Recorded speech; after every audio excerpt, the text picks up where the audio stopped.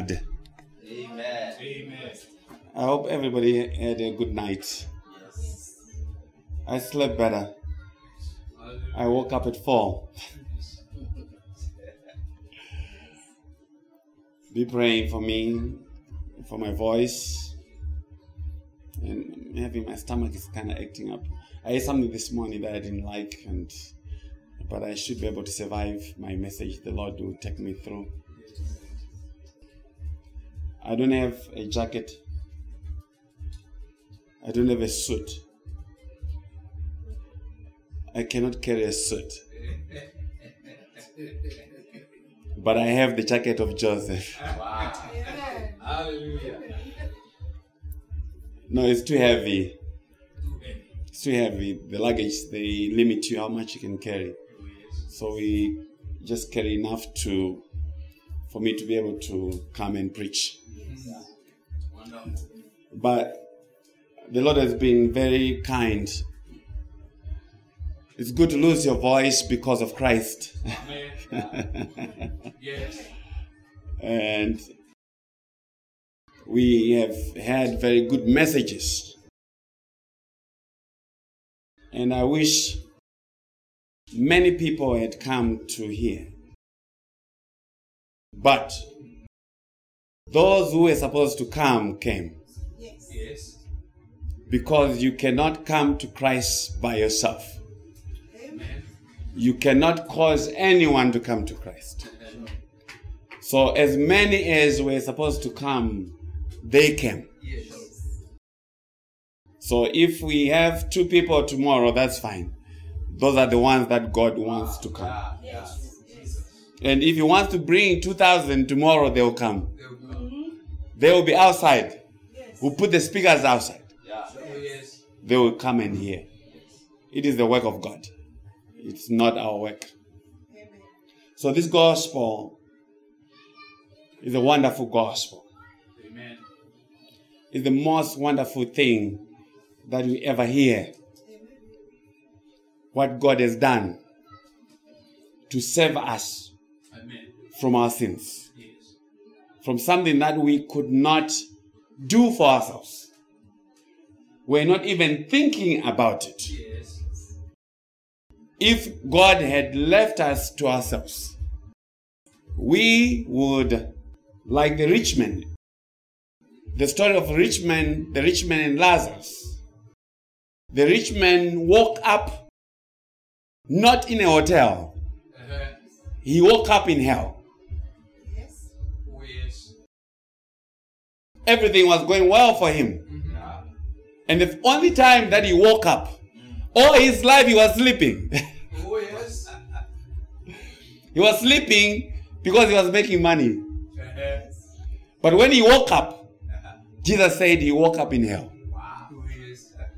In other words, he only began to understand the matter of salvation, the need for Christ, when it was too late, when he was already in hell. Yes. And the Lord has blessed us to bring His message. This message is not coming from me. I could never come up with this. Yes. It's impossible. It's impossible. God brought His message. And He brought the messenger. And He is teaching me as He is teaching you. Yes. We are both students of Christ. Amen. May He help us to learn. Amen. Hallelujah. Let us go and ask for His blessing on our message this morning. Hallelujah. Our dear and Heavenly Father, Lord, we thank You for raising us up again this morning and to cause us to be here again to hear the testimony of our Lord and Savior, the Lord Jesus Christ, for what He has done and who He is in this salvation business, that He has saved us to the glory of His name. May He glorify Himself in everything, even our salvation, even in the teaching of this gospel. May You help those who shall hear this message from afar, that they too may hear from Christ and not hear from me. We thank you, Lord, for all that you've done already and all that you shall do. We pray all these things in Jesus' name. Amen. Amen. This morning we are going to be in the Old Testament again. In Zechariah chapter 3. The book of Zechariah chapter 3. And there's something that I have liked that you may not have noticed. It is that people are writing notes. That's very good. You should write notes, but then you have something to go back to. You may forget one or two things, but when you write things, what I've discovered is, if you don't write anything, you forget everything. If you write something down, you don't ever need to go back to what you wrote. Because you remember it. I don't know how that works, but that's how God made it to work. So we are in Zechariah chapter 3. And we don't have that many verses. But we have a very long message. We only have 10 verses. 10. But this may be the longest message. Zechariah 3, verse 1 to 10. The prophet recorded and said, "Then he showed me Joshua, the high priest, standing before the angel of the Lord, and Satan standing at his right hand to oppose him.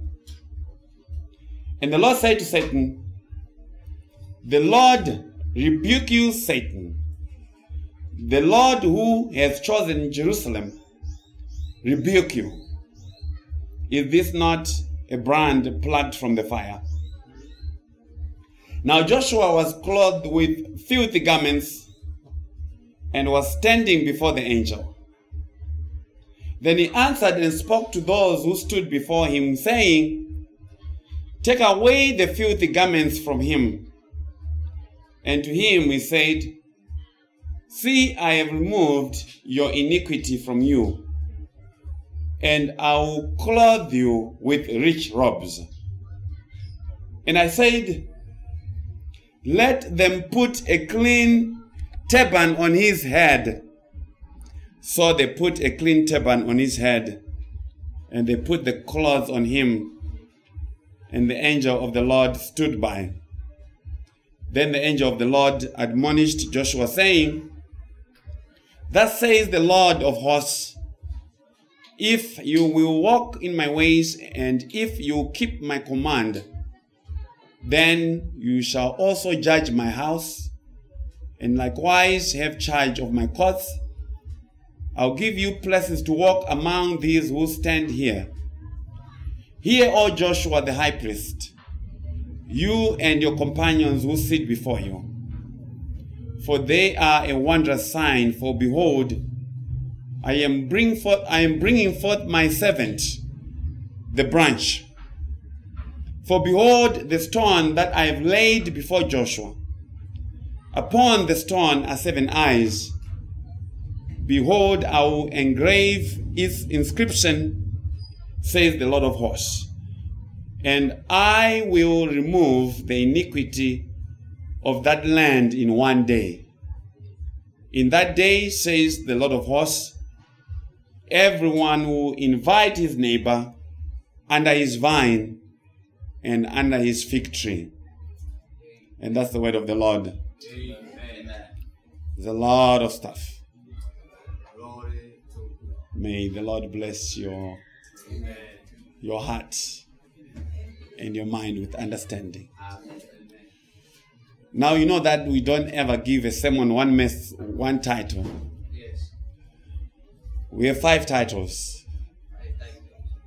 And I may discover some more titles as I preach. So we may end up with 9 or 10. Glory. Because there's a lot of things that God has put Yes. in these things. So any of the titles can be used to bring God's message. Amen. So number one title is remove the filthy garments from him. Remove the filthy garments from him.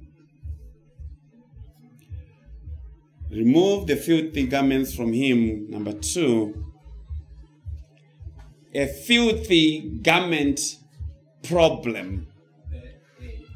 A filthy garment or a dirty garment problem. And number three, I have removed your iniquity from you. I have removed your iniquity from you. Number four, the robes of vindication or the garment of vindication or the garment of righteousness. That's what vindication is saying. And number five, iniquity or sin removed in one day. In one day. In one day. Amen. Iniquity or sin removed in one day. And if you're paying attention, I'm already done with my sermon. Because that's the message. Not the message, not messages. That's the message. Yeah. Yes. So if the food was ready, we could now just start eating food. Wow. Because I finished my message. Yes. But let us hear how God was teaching the story of our salvation. Yes. So we are back to the Old Testament again to show you the matter of what God calls the gospel. What God calls the gospel. We have been learning that the gospel is not a new story Yes. that only began 2,000 years ago. The story did not begin in the New Testament. Yes. The story was written from before the foundation of the world. And in time, God comes to unfold it. It was rolled up.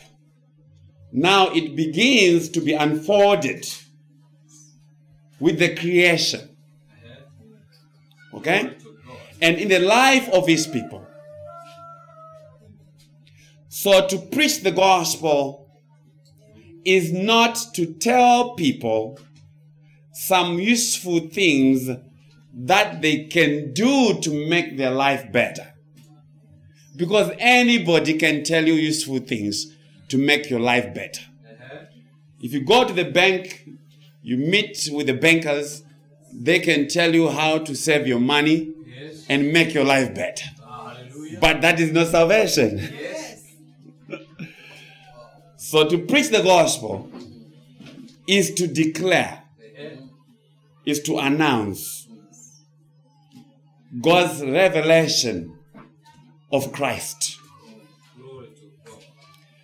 And Christ was revealed not in the feeding of the people, not by giving the people free breakfast and fish. You know the story in John 6.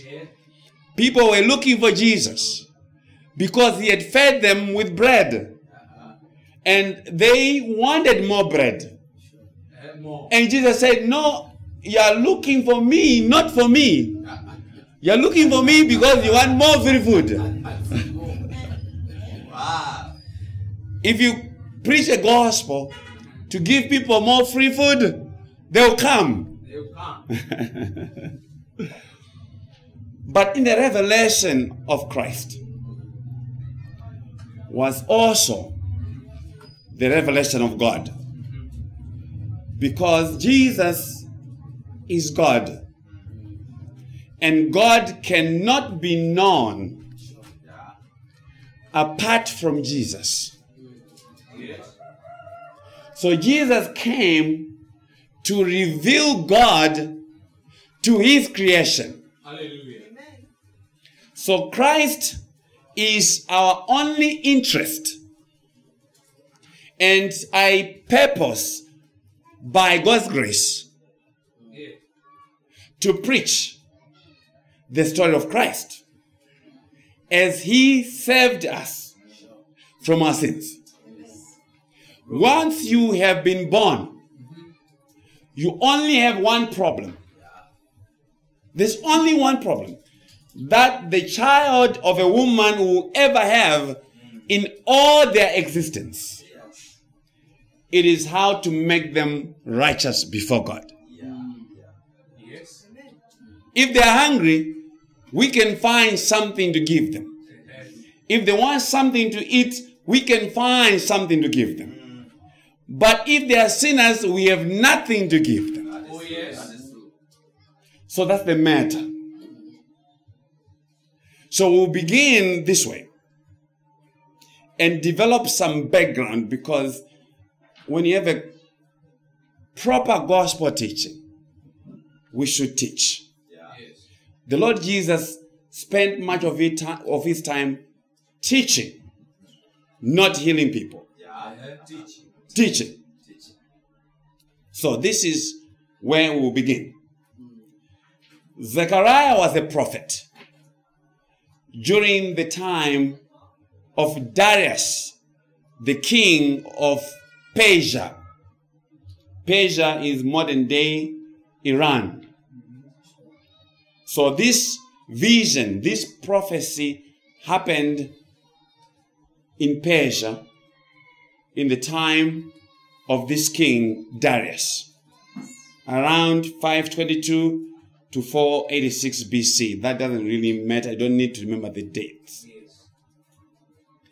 But Zechariah was a prophet in the time of Prophet Haggai.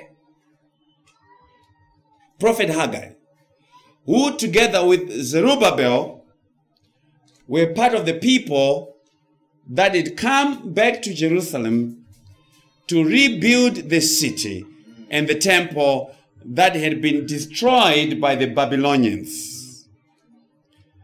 They came back as God's fulfillment of the prophecy of Isaiah 44 from verse 24 to 28.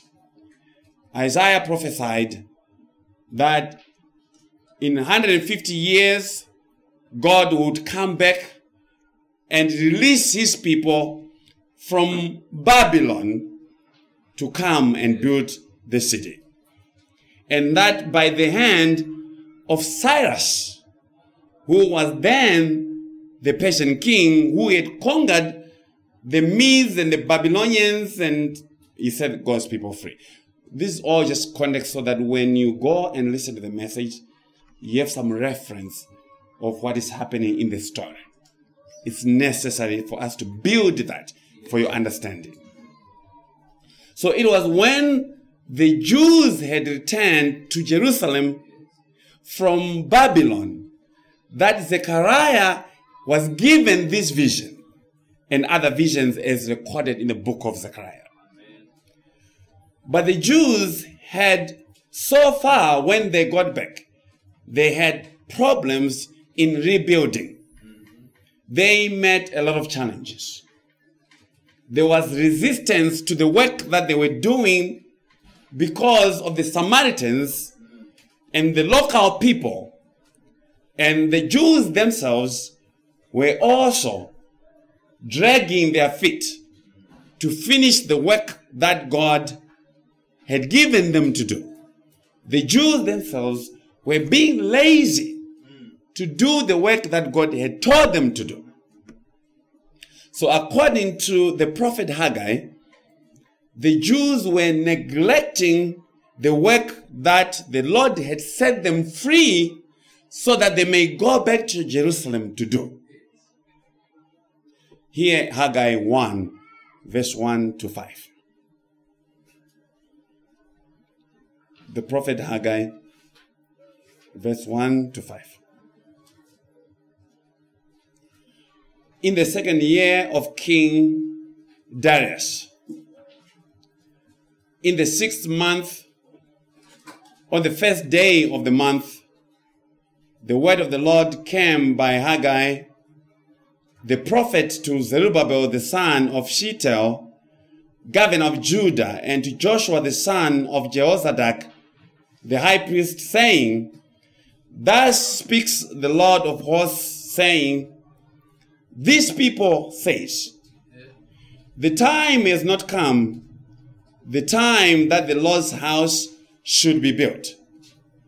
Then the word of the Lord came by Haggai the prophet, saying, Is it time for you yourselves to dwell in paneled houses, and this temple to lie in ruins? Now therefore, thus says the Lord of hosts, consider your ways. So God comes through the mouth of Haggai and says, you guys are busy building nice houses for yourselves, but you're neglecting the work of God. Okay? So that's part of the context of what is happening. So in chapter 3 of Zechariah, we have recorded for us his 4th vision out of a total of 8 visions that are recorded in the book. The first 2 visions are in chapter 1 of Zechariah. And the first vision is chapter 1, verse 1 to 6. And it was God's call for Israel to repent. It was God's call for Israel to repent. And the second vision is in Zechariah chapter 1, verses 7 to 18. Where in that vision, Zechariah met with the angel of the Lord who was riding a horse, and he was standing among the myrtle trees. And the angel of the Lord interceded for Jerusalem, asking God not to destroy it, for God to relent from his anger, and God promised to return to Jerusalem, not in his anger, but with his mercy. Oh, yes. You can hear gospel in that. So in chapter 2 of Zechariah, we have the third vision. Is the vision of the surveyor with the measuring line and the angel who spoke to Zechariah and said, Jerusalem shall be inhabited as a city without walls. And that is saying, without needing to raise fences to protect themselves against their enemies. For the Lord said, he will be their protection.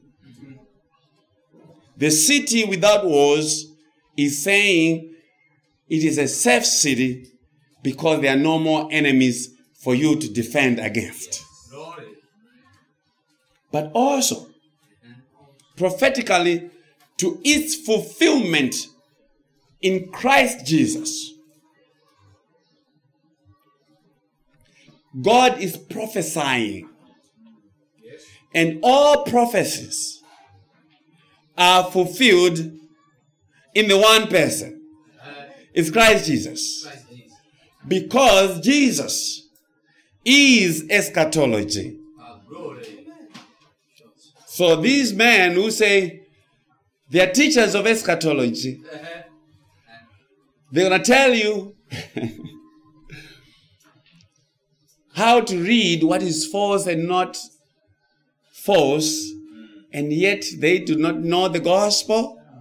There's no way that God will give you the knowledge of eschatology without giving you the knowledge of Christ. Amen.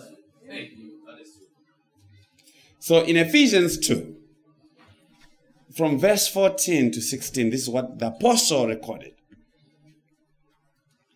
The apostle says, Ephesians 2, 14 to 16, for he himself, that is Christ, is our peace, who has made both one and has broken down the middle wall of separation, having abolished in his flesh the enmity, that is the law of commandments contained in ordinances, so as to create in himself one new man from the two, thus making peace, and that he might reconcile them both to God in one body through the cross, thereby putting to death the enmity. And Apostle Paul is saying many things, but one of the things is the Jews and the Gentiles used to think that they were separate people, but in Christ, the elect from the Jews and the elect from the Gentiles have been joined together, and whatever difference they had, the middle wall of separation is speaking to the temple. When you went to the temple, in the time of the temple, the Jews and Gentiles did not sit in the same place. The Jews had their own section. The Gentiles had their own section, and there was a wall of separation. And Christ is the one who removed that wall of separation, and he made a one people, a new man in himself. And that means the church of Christ. Okay? So there are no more walls of separation, because Christ is our peace from all our enemies. And our biggest enemy was not sin, and it was not the devil. Our biggest enemy was God himself. Because God says, who can deliver you from my hands? There's no one. You can be delivered from everything else, but you cannot be delivered from God's hands. No. So if you're on the wrong side of God, he is your biggest enemy. And there's nothing that you can do to deliver yourself.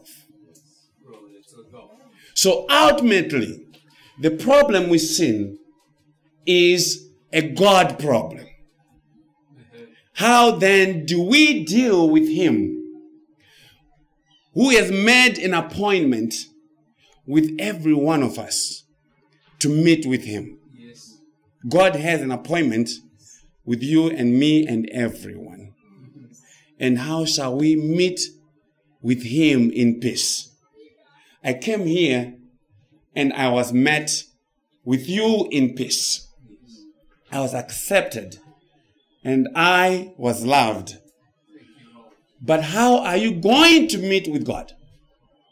Are you going to meet him in peace? Or are you going to meet him in pieces?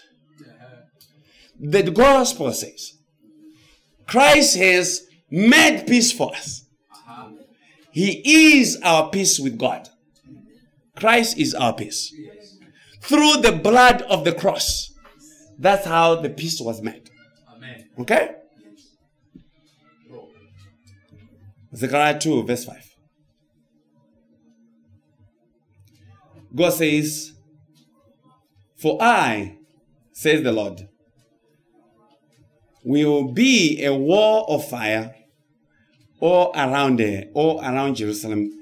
And Jerusalem here is a picture of the church. The heavenly Jerusalem that shall come down with Jesus, right? Yes. And I will be the glory in her midst. I will be a wall of fire to protect my church. So the New Testament is the city without walls of separation between the Jew and Gentile. There's neither Jew nor Gentile, right? Nor slave or nor free, for all are one in Christ.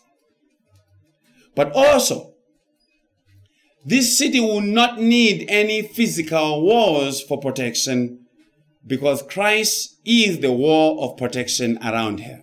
Amen. And so that takes us to the fourth vision in chapter 3.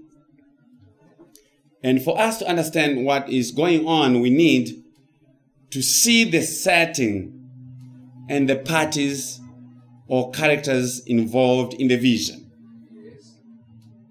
We need to make the identity or define the participants, the actors that were given in the story. Because everyone is representing something. And their theological significance, that is, how they relate to the story of Christ in salvation. And unlike the 3 previous visions, in this vision, there are no questions that were asked by Zechariah. If you go and read the other visions, Zechariah is going to be asking questions. In this vision, Zechariah does not ask any question. And neither was there any interpretation done for Zechariah. The other visions, when Zechariah asked what those visions meant, interpretation was given to him. Zechariah just saw and heard what was being said by the angel of the Lord. So the camera, I introduced you to the camera because in the recording of the Bible, it is God's camera that is moving to a particular point, and that is the cross. So we're going to see God's camera in our story to tell the same story, but in a different way. So we'll listen to the conversations, and we'll look at the participants in this story, and we'll name them.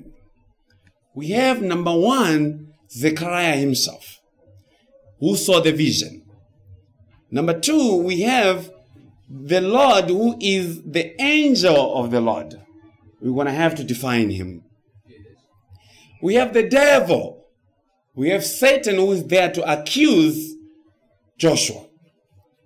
Then we have Joshua the high priest. He's also in the conversation. We also have some angels who stood before him. So we have Zechariah, we have the angels, we have the high priest Joshua, we have the angel of the Lord, we have the devil. So Joshua was the high priest during the time of the rebuilding of the temple in Jerusalem, and Zechariah had a vision of him standing before the angel of the Lord, being accused of the devil. And so now we will work the vision and the gospel teaching that the Lord would have us to see from it. Zechariah 3 verse 1.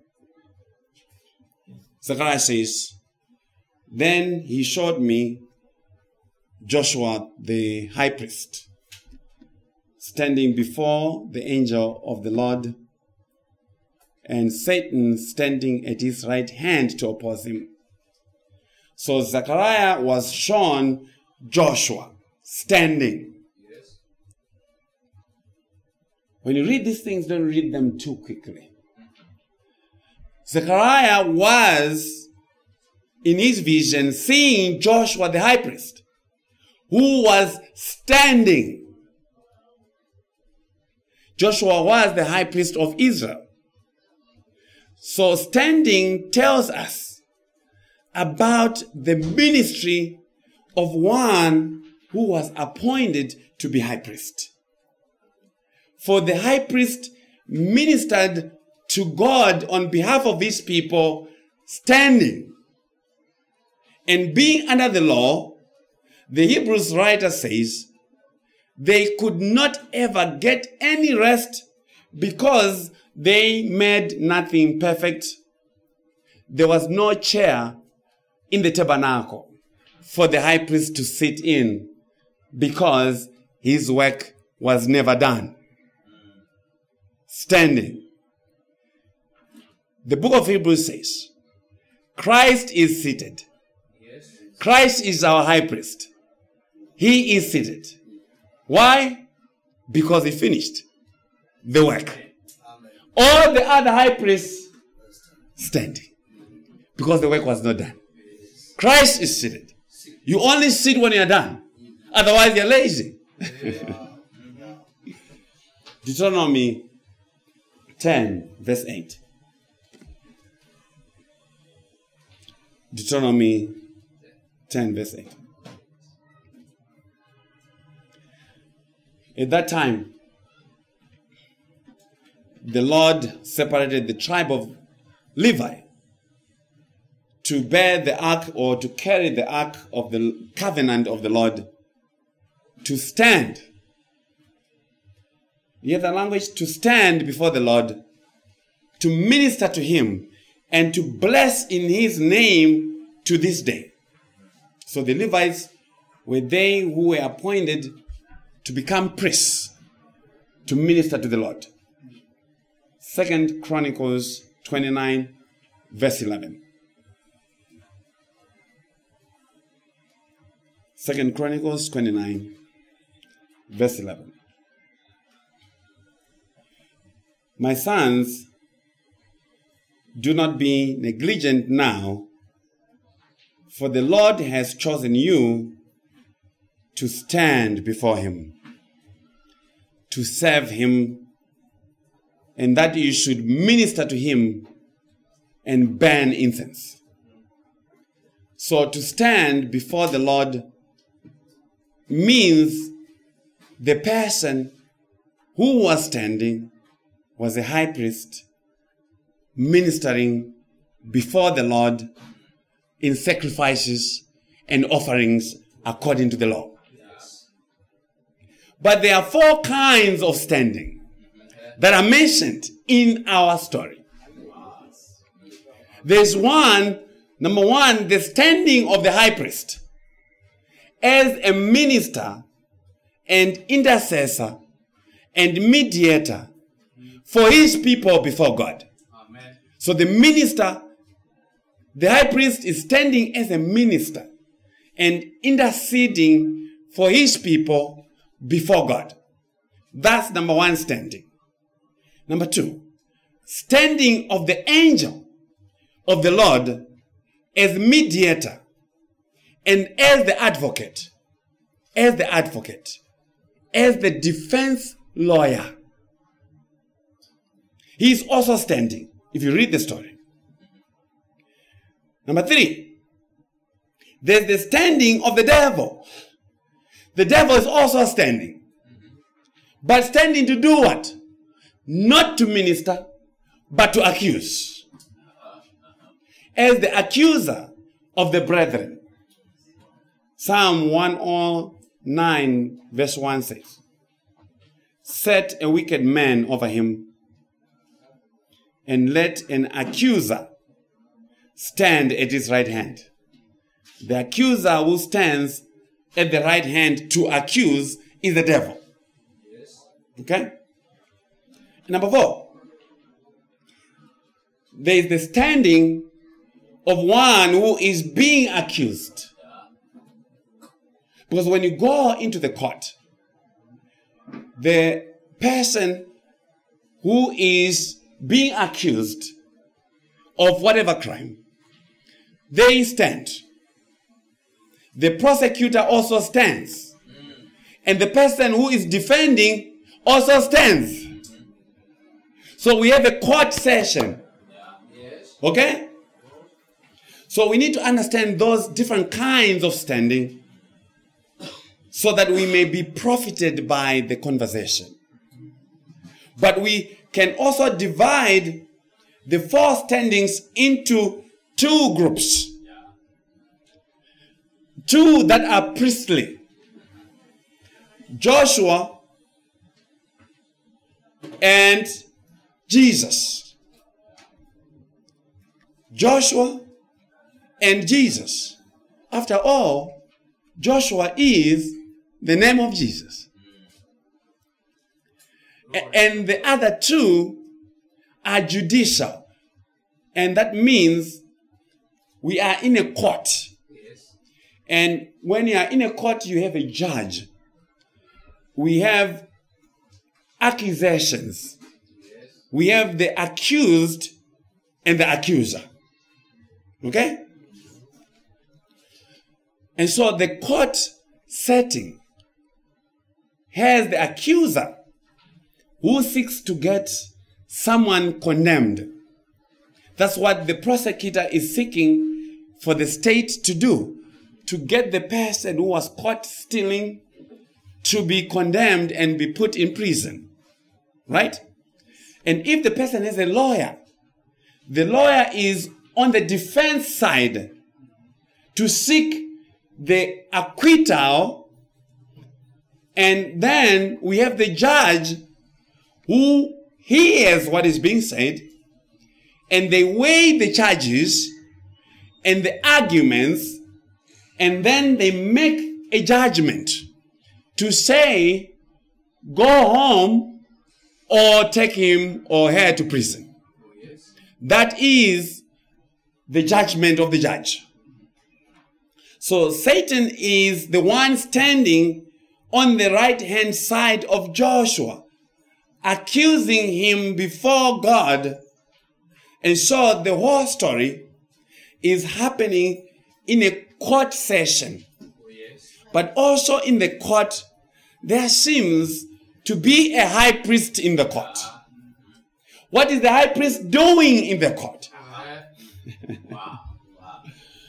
So this is a legal matter because there are charges being pressed and a conviction is sought by the devil.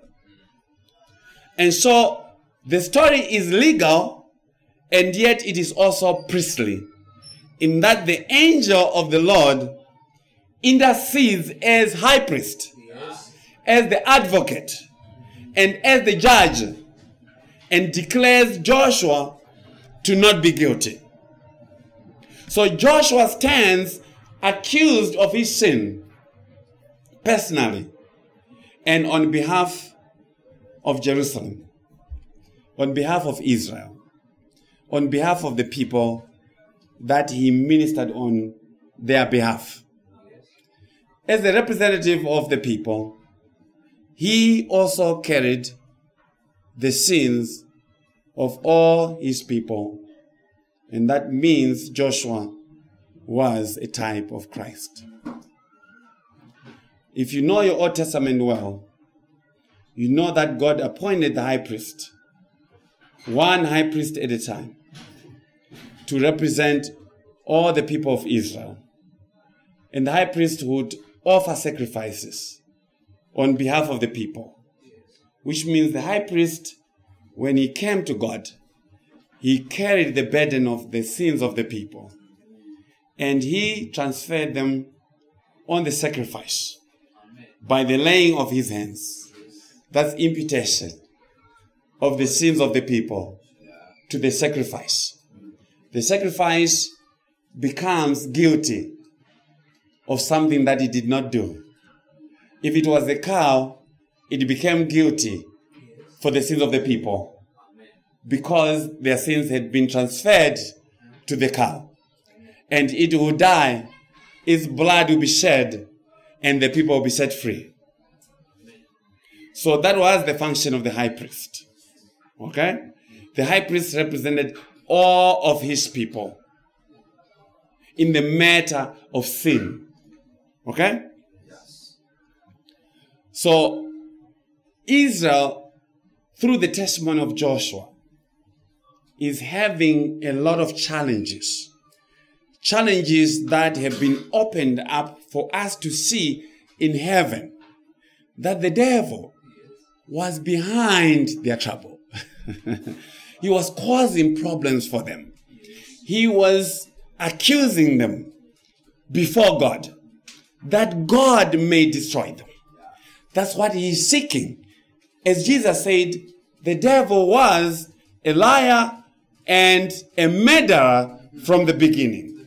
That is what he was raised by God to do. Okay? Yes. Raised by God. And the devil now has some very good evidence against God's people to say, I told you, these people do not care for the Lord's work. These people are sinners. God destroyed them. And so he seeks to kill and to destroy according as his purpose. Verse 2. This is a very good message. Oh, Lord Jesus. That's why I'm being slow. It's a very good message. Follow the arguments. Yes. And you'll be blessed. Amen. Verse 2. But the Lord said to Satan, the Lord rebuke you, Satan. The Lord who has chosen Jerusalem rebuke you. Is this not a brand plucked from the fire? The Lord is in capital letters if you have your Bible. Oh, yes. And that is Yahweh. That is Jehovah. That is God's covenant name. It is his name of faithfulness to himself and to everything that he has created for his own glory. Apparently, this angel of the Lord is not just an angel like Gabriel. He is the Lord God himself. He is the angel who reveals God. And who is this angel who reveals God, and yet he is separate from the Lord, and yet he is the Lord? Yes. God. He is the angel of the Lord who is also the Lord. The angel here means the messenger of Yahweh, who reveals and stands for God, Oh, yes. and speaks not just for Yahweh, but is Yahweh himself. Amen. Lord Jesus. And that tells you that God is not just God the Father, he is also God the Son. Amen. The Bible clearly teaches that God is the Father, and he is the Son, and he is the Holy Spirit. Oh, yes. But the Holy Spirit is not mentioned in this conversation. Oh, yes. But this angel of the Lord, who is Lord, speaks on behalf of the Lord. He is the Word of God because he's speaking. And the Word of God is Christ Jesus. Amen. Christ is the Word of God. So when God speaks, it's Jesus who is speaking. Amen. When God says, let there be light, it's Jesus who is speaking. Amen. John 1, verse 1 and 2.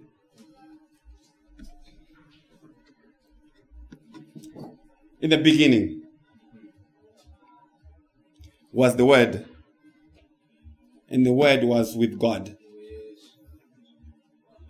And the Word was God.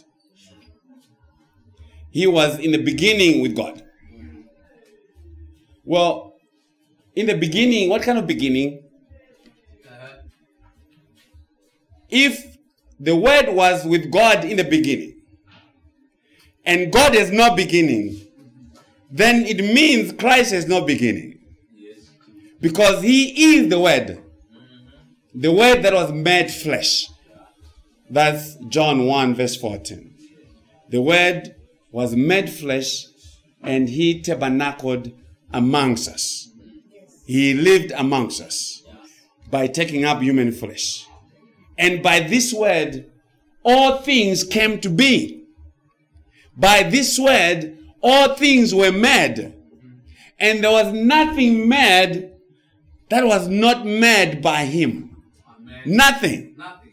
The devil Yeah. was not made by his own devil mother. Yes. He was made by Christ. Yes. For Christ. Yeah. For Christ. The devil was made by Jesus. For the glory of Christ. Because God was going to use the devil to bring about sin for the glory of Christ. Understand me? Yes. So this is the Lord that Isaiah saw in his vision in Isaiah chapter 6. You see, what also I am encouraging you, my brothers and sisters, is to benefit from the Word of God. You need to spend time reading it so that you know at least what the story is about. And then when you hear how to interpret it, everything comes together. Okay? So this is the same God that Isaiah saw in Isaiah chapter 6. And John in John 12 says the same thing, that Isaiah saw not just God, but he saw Jesus. So this is the identity of the angel of the Lord. And this is very important for us to understand in our story. So this angel of the Lord, who is God, rebukes the devil on behalf of God the Father, for he says the words of the Father. Whatever Christ says, those are the words of the Father, as they are the words of Christ. And he says, the Lord rebuke you, Satan. And he appeals to the Lord as the one who chose Jerusalem. You see, people are busy rebuking the devil. There's nowhere in the Bible where God says we should be rebuking the devil. It's nowhere. We are not called to rebuke the devil. Christ is he who has rebuked the devil. The devil has already been rebuked. Jesus said, I saw Satan falling. Glory. Yeah? Yes. He's rebuked.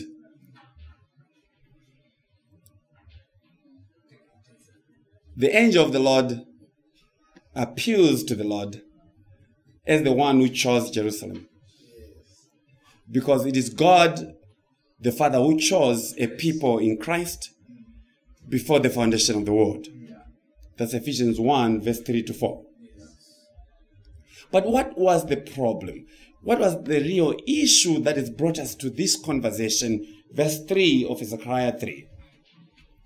Now, Zechariah was clothed with filthy garments and was standing before the angel. So this is the problem that Joshua had. Joshua, he forgot to wear his Sunday best when he came to church. That's the problem. He forgot to wear his Sunday best on Sunday. He forgot to pick up his clean clothes at the dry cleaner on Friday to be ready on Sunday. Joshua, we're told, was wearing some filthy garments. And that means unclean clothes, stinky clothes, dirty clothes. And was standing before the angel of the Lord. Joshua should not be standing before the Lord with filthy clothes. He should not.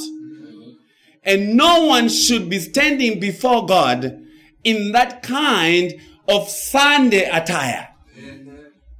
According to Levitical law, the high priest was supposed to wear clean linen garments, holy garments, when they came to minister before God. So how is it that Joshua is seen in this vision wearing some dirty clothes like the washer and dryer had died? Or the wife got too busy and said, honey, my hands are tired. I'm not going to wash your clothes for you. What is God saying? God is saying the filthy garments were just a picture of sin. Dirty clothes, a picture of sin. The filthy garments represented the sin that was on Joshua. And not only on Joshua, but on all those that he represented. Remember, Joshua is not representing just himself. He is representing all that are in him. He is representing all of Israel. So all their sins are seen in this filthy garment that he's wearing. Joshua is loaded with sin. He is guilty. His sin is not washed. His sin is not atoned for. His sin is not paid for. And this is the reason why the devil thinks that he is going to win the case. The devil thinks that he has a good case to get both Joshua and Jerusalem to be condemned. He has the evidence. But why? Because the devil is the accuser of the brethren. That is what he does. So the devil has a very strong and good case. He should win. He should win against Joshua. He should win against you. It should be very easy to prosecute and get conviction and judgment. It seems it's going to be very easy for Joshua to be put in prison, to be put in hell. If the devil were to come and inspect your own clothes, it would not take him more than 2 seconds to find some dirty clothes in your own closet. The dirty clothes of your sin. The devil will not find it very difficult to find and accuse you of your sin. He will find it. He knows how. He has been around longer than you and I. He is stronger. He is smarter than you and I. Okay? So he'll find something. He'll tempt you into something. And you will do it. And you'll come and accuse. So how do we deal with the matter? Verse 4. Then he, the angel of the Lord, answered and spoke to those who stood before him, saying, take away the filthy garments from him. And to him he said, see, I have removed your iniquity from you, and I'll clothe you with rich robes. And I said, let them put a clean turban on his head. So they put a clean turban on his head, and they put the clothes on him, and the angel of the Lord stood by. Then he, the angel of the Lord, spoke to those who stood before him. That is, the angels who ministered to God, and said, I agree with what the devil is saying. Get Joshua and throw him in jail. Send him to hell. For surely Joshua is guilty. Is that what the angel of the Lord said? No, the Lord said, take away the filthy garments from him. The Lord did not say, the devil is lying. The Lord agrees, and he knows for sure that Joshua has on some dirty clothes. And he says, take away the filthy garments. He instructed that the filthy garments be immediately removed from Joshua because he understood the matter. In other words, Jesus is saying, remove the evidence of Joshua's sins so that the devil is left with nothing to accuse. Because once the evidence disappears, how are you going to prosecute the matter? if Joseph's garment is taken from Miss Potiphar, how are you going to prosecute the matter? There's no more evidence. That's why she held on to it tightly. So the angel of the Lord was, as it were, tampering with the evidence. But he had every right to do so. And that is why we say the gospel is offensive. Because Jesus does not condemn you for your sins, even though he knows that you're a sinner. So once that command is given to remove the filthy clothes, there's nothing that is left to condemn the person. And once that was done, he said to Joshua, this is what the angel of the Lord said, see, I have removed your iniquity from you. I have removed your sin from you. And I will clothe you with rich robes. So the Lord removed the iniquity. He removed the sin from Joshua by the removal of the garments. Because it is the Lord who removes iniquity. It is the Lord who makes the command that he has removed your sin from you. Amen. There's no man of God who makes that command. Yes. It is Jesus who commands. Glory. I have removed your filthy garments. Yes. Okay? Yes. And he did it. It is not Joshua's idea to remove his own sin. It was not our idea to remove our own sin. It was not Joshua's pastor. It is not our decision. It is not the sinner's prayer. Not our obedience. Not our tithing. Not our prayers. Those things don't remove sin. It is Jesus when he says, I have removed your iniquity. See the connection between the taking off of Joshua's filthy garments and the pronouncement or the declaration from the Lord. I have removed your iniquity from you. How much iniquity was removed? All of his sins. When Jesus forgives, he does not forgive some of your sins. He forgives all of your sins. Or he has not forgiven. Those are some beautiful words from the mouth of the Lord. I have removed your iniquity from you.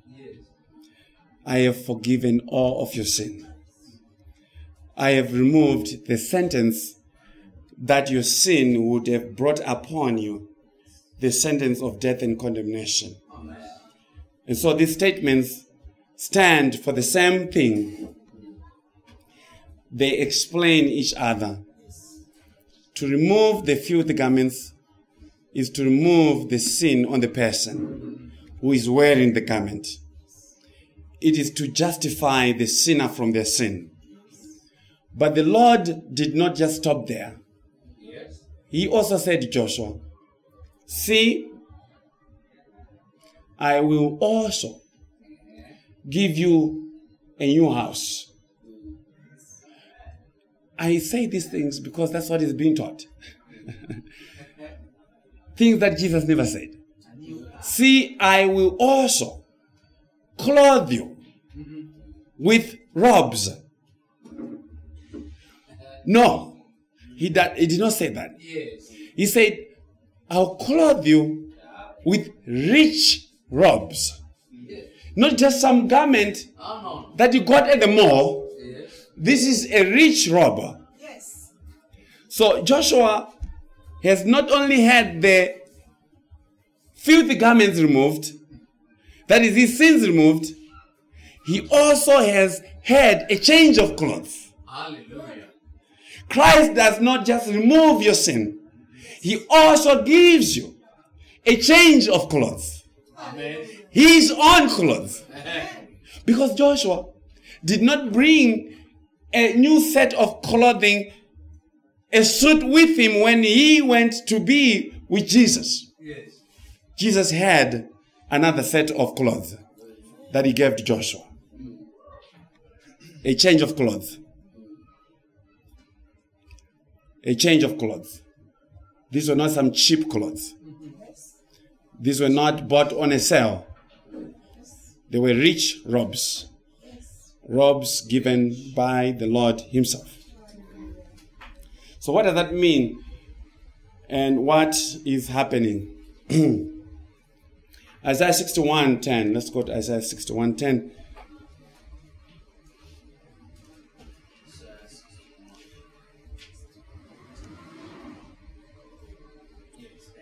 Isaiah 61:10. I will greatly rejoice in the Lord. My soul shall be joyful in my God. Why? For he has clothed me with the garments of salvation. He has covered me with the robe of righteousness. Hallelujah. As a bridegroom decks himself with ornaments, and as a bride adorns herself with the jewels. So Isaiah speaks of the joy of God's redeemed people on account of having been covered with the robe of righteousness.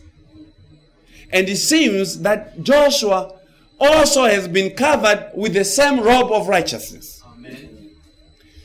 Joshua was supposed to be condemned, and justly so. He had on filthy clothes to prove his just condemnation. Yes. And yet, to the people of Israel, Joshua was a righteous man. Hallelujah. Yes. He seemed very clean to them. In their own way of looking at him, he looked like a very righteous man until he was before the Lord. Then his filthy garments were revealed. And the Lord recommended for the change of clothes. It is easy to prove our unrighteousness before God. We wear it like a garment. It is easy to see. Even the devil knows that you and I are sinners. But Joshua is not condemned. And so he rejoices in his God, for he has been clothed with the garments of salvation, rich robes of Christ's righteousness. And that is what the rich robes meant. That's what I wanted you to understand. That this was not just some changing of clothes. This is God saying, one who has filthy garments of sin on, they need God to change their clothes. Okay? The righteousness of Christ. Remember our first message, we talked about the righteousness of God. That is the righteousness of God that we are being shown in the new clothes that God is showing us in the story. Good morning, brother. We are in Zechariah 3. Zechariah chapter 3. So the robe of righteousness can also be translated as the robe of vindication. Because the Lord has vindicated you from the judgment of condemnation. Vindicated you from what you thought was your Sunday best, but was only a filthy rag. And I pray that the Lord has removed the filthy garments that you and I have and has covered us with the robe of his vindication. Pray to the Lord and say, Lord, have mercy on me on account of my unclean clothes. That is a prayer that God hears. The prayer to ask for money, God does not hear.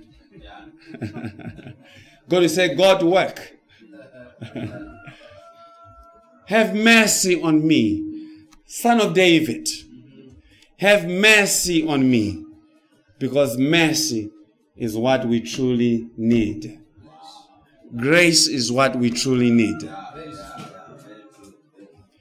Have mercy on me on account of my unclean clothes. So I don't want you to miss the joy of God's people. In Isaiah 61, he says, God's people shall greatly rejoice in the Lord. Amen. For what reason? The church will say, we rejoice in the Lord because Christ is giving us an abundant life. But by the abundant life, they don't mean eternal life. They do not mean the glory of heaven. The abundant life for them means the latest car. That's not the abundant life. That's not what to rejoice in. We rejoice in that we have been given a new set of clothes. The righteousness of Christ.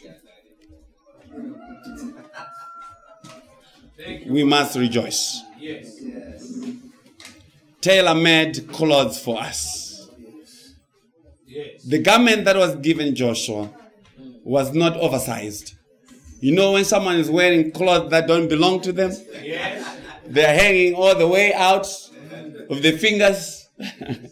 And you know it was handed down to them.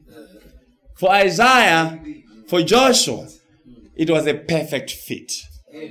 Because the righteousness of Christ perfectly fits all of his people. Yeah? And yet how many people who call themselves Christians do not rejoice in the Lord for his gospel and his righteousness? They are not thinking in terms of sin. They are not thinking in terms of judgment. So they do not rejoice in the message of the cross. They just want things. But Christ is not one of the things that they want. They just want what Christ can give them, here and now. It's because they do not understand. They do not understand the problem. They don't understand the garment problem. It is not just some mismatched clothes. The problem that Joshua had was not that he had some mismatching clothing. Like he had one part of the suit and he got the pants from a different suit. All his clothes were unclean. Okay? So their problem is not having a high-paying job. Cleaning the house. And low self-esteem. Or I just have low self-esteem of myself. I wish I could be better. No, you cannot be better. Yes. The problem is not that, even as women, that we are failing to keep our homes clean. The dishes. Or that we don't have as many people who like us. This is a problem in the culture of the world. People are seeking to be liked by other sinners. Yeah? World culture celebrates things that perish. Right? It celebrates beauty that does not last. But I'm here to say, your real problem remains even when all your dishes, all your laundry are clean. When your husband is behaving well, when the kids are doing well in school, when your bank account has a lot of money in it, when you have a lot of power over other people, you still have the one problem. Filthy garments. Unless God has done something. We naturally have a filthy garment problem. Every man and woman on earth has this problem. And we also have a devil problem. And a condemnation problem. Satan, the devil, justly accuses. The law will accuse us. And so we need Jesus to stand and say, I have removed your filthy garments from you. or else they are condemned. I have removed. I have removed. Not I will remove. When you become a better person. I will remove your sin when you stop sinning. If this is what God would say, then the filthy garments could never be removed. Because you and I can never stop sinning. To one level or another we will sin. Until we are fully glorified in Christ Jesus. That's when sin shall be done away with in our own experience. Okay? So what is it that we need?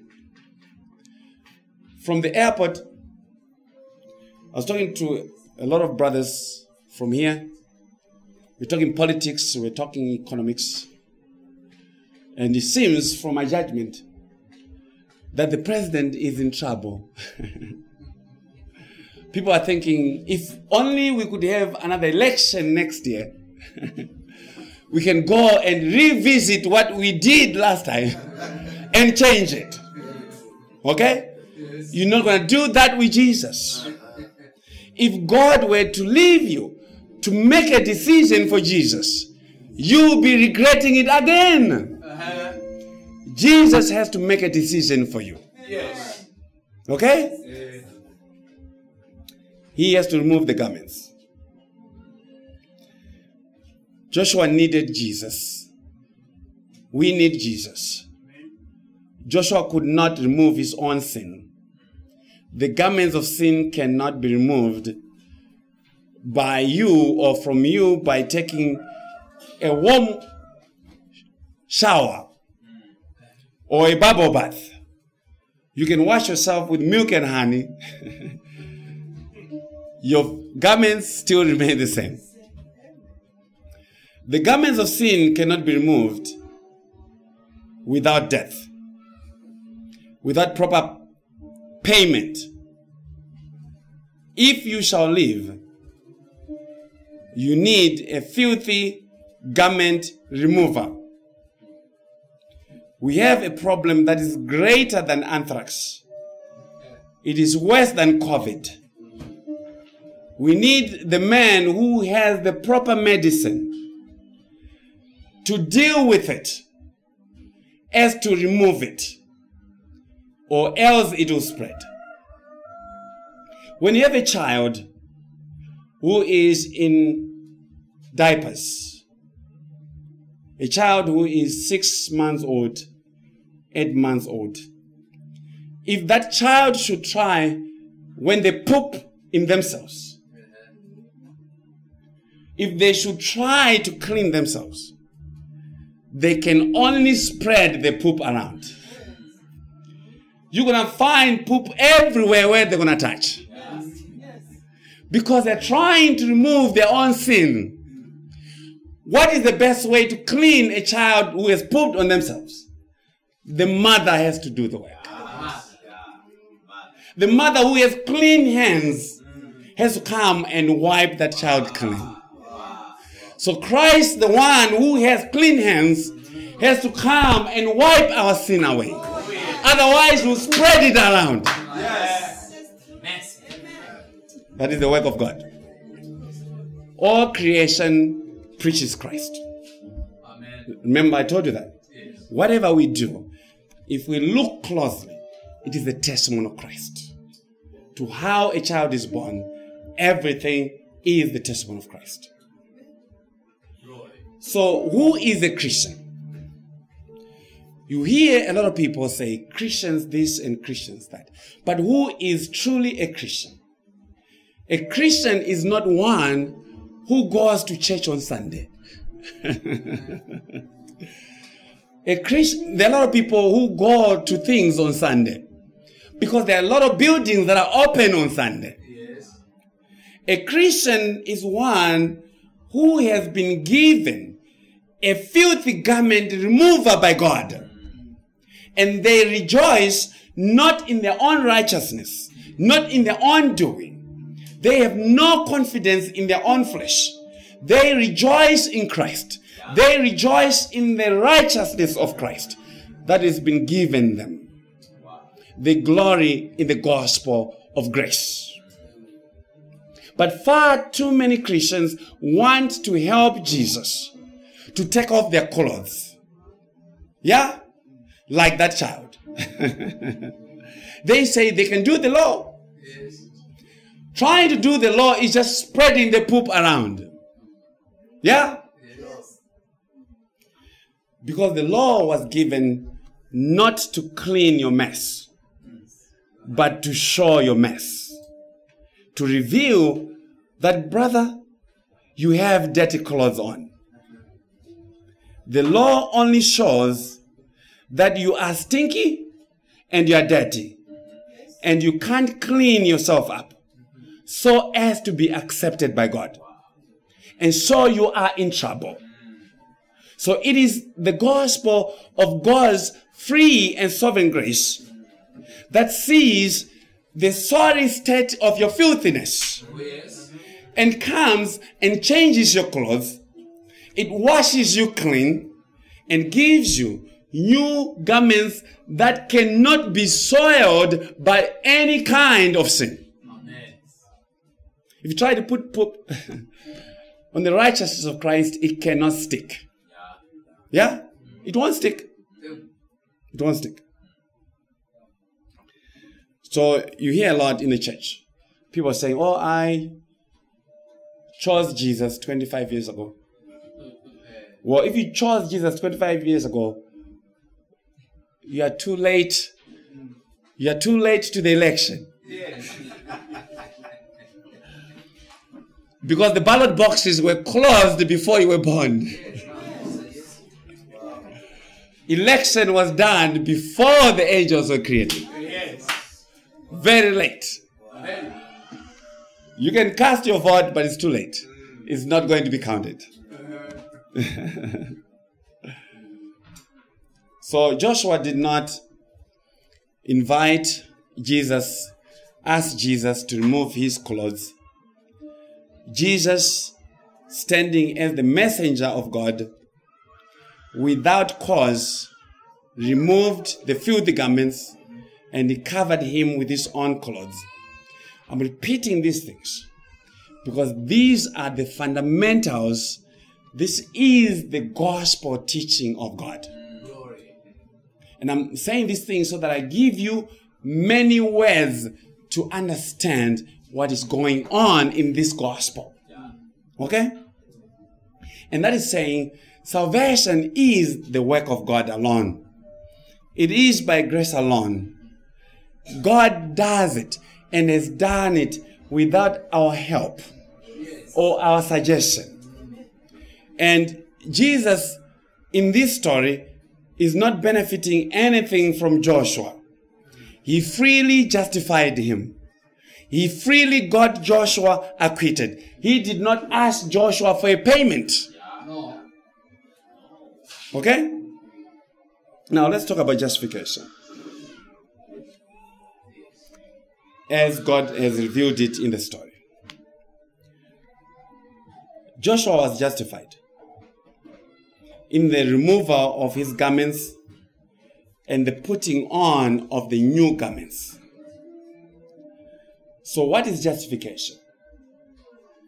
The gospel of Jesus Christ was given to answer this very most important question for you and I as sinners. How shall I remove the condemnation that is on me because of my filthy garments? So justification is a legal act, which means it is an act of the law. It is an act of God. God is He from His own good pleasure. His own will comes and acquits a sinner who was condemned to die because they broke His law. They failed to fulfill in themselves the obedience that the law requires of them. But God, by his grace, freely, without cause. Remember, I talked about without cause at the very beginning of the conference. God freely does not account their sin to them. He does not make them liable for the sin that they committed, not because they have repented, not because they've become better people, not because of their own righteousness or anything done by them or anything done in them, but on account of the righteousness of Christ Jesus, who came and fulfilled the law of God for every one of his people. So the sinner is not only forgiven of sin, but is also credited with the righteousness of Christ, and that righteousness is now theirs. So when God sees them, he doesn't see the sinner. He sees the sinner clothed with the righteousness of Christ. He sees Christ in all of his people. Christ in you, the hope of glory. The law of God always demands perfect obedience. Otherwise, it is not a law. If you put a speed limit of 100 kilometers an hour, and the police are there standing with their cameras, and you go past 150, and they don't stop you to give you a ticket, then that law is useless. It's a useless law. God's law does not work like that. If he says 100 kilometers an hour, it's 100 kilometers an hour. 90 kilometers an hour, you get a fine. Actually, in the United States, if there's a speed limit and you get so low below the speed limit, you get a ticket because you're driving so slowly that you're going to cause another accident. You're being dangerous. Okay? You have to remain the speed limit.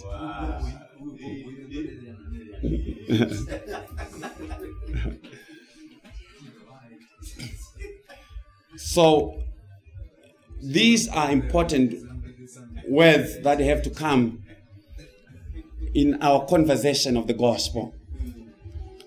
We have to know and we have to tell people that the law of God demands perfect obedience.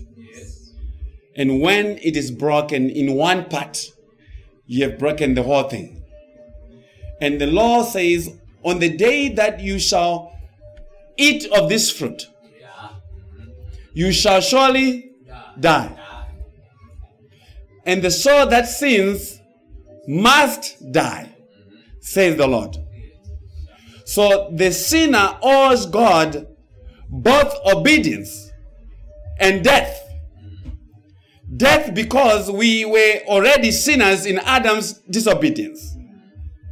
But just dying does not remove the first demand of the law, which is obedience. People don't go to heaven because they died. Yeah? They don't.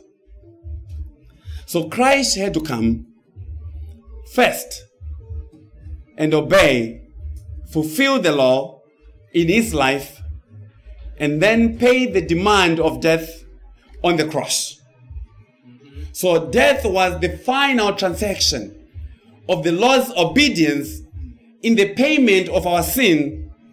And so he even obeyed to the point of death on the cross. That means in his whole life. The life of Christ was a life of complete obedience, of complete righteousness. In every way, he pleased the Father. And so his sacrifice was acceptable to him on our behalf. The cross then is the highest point of the work of Christ. And God wants us to preach Christ at the highest point where he put his son. The cross is the most important work that has ever been done in God's creation. It is the cross. And there shall never be any other work that comes close to it. Okay? So don't mess with the cross. Don't mess with the cross. Because if God could kill his son who was righteous, what about you and me? God killed Christ who was righteous. What about you and me? What chance do we stand if we were to stand by ourselves? None. So Christ came and made payment of sin, and the curse of the law was removed. The wrath of God was poured on him, and it was satisfied. Because only God can satisfy, can absorb the power of God. I must say this again. For those who know a little bit about electricity, they always say you should have a ground just in case something happens. If there's not a ground, you may end up burning the house. But the ground will conduct the power into the ground. There's no man, there's no creature who could ground the power of God of judgment. Christ alone, God alone could absorb the power of God. And that's what Christ did. He removed the power of God's judgment by absorbing it into himself. Amen. So that you and I don't have to absorb it. Amen.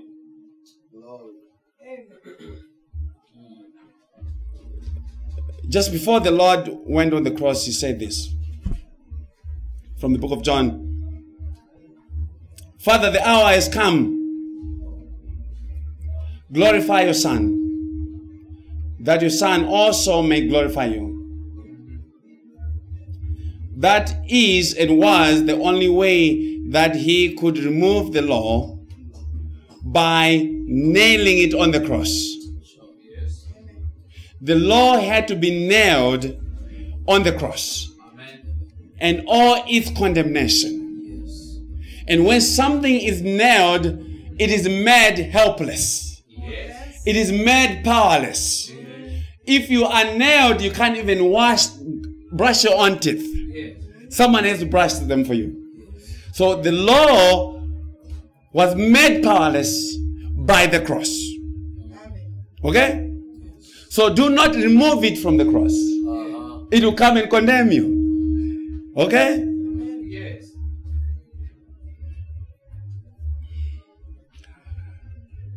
Now let's speak to the matter of Christ, because these are things that people need to learn why God determined to bring Christ. Jesus could not be the perfect sacrifice if he had not already been perfectly perfected by the law, his obedience to the law. Jesus was God. The law did not make Jesus righteous. Yes. The law proved that Jesus was righteous. Amen. The law did not make Jesus righteous. Yes. It only proved, it confirmed who Jesus was. That he was a holy and righteous man. So he had to be under the law, that it may be shown that he is fit to be the high priest and the sacrifice. Okay? To make payment for our sins. Jesus could not have died first and then try to do the law after the resurrection. The ordering is very important to our understanding of salvation. I said in some message a few days ago that the law was for inspection. Just as the lamps in the Old Testament, and the priests were inspected for blemishes. So Christ had to be inspected to see if he had any sin. So it was for qualifying him to be the spotless Lamb of God according to his flesh. And that is why he was born of a woman and born under the law, that he may be subject to the law. God is not under the law. This is the thing that people don't get. God is not under the law. The police officer, they stand with a camera to catch someone who goes past the speed limit. But for them to catch the person, they go above the speed limit. They go at 120. They are breaking the law and they are trying to catch the person who broke the law. And yet the police officer never gets in trouble because they are not under that law. God is not under the law. Christ only became under the law when he took up human flesh. And he did that for our own sake. That he may be made responsible for keeping the law on our behalf. To give the law what it required of us. Yeah? Let's go to Leviticus 21.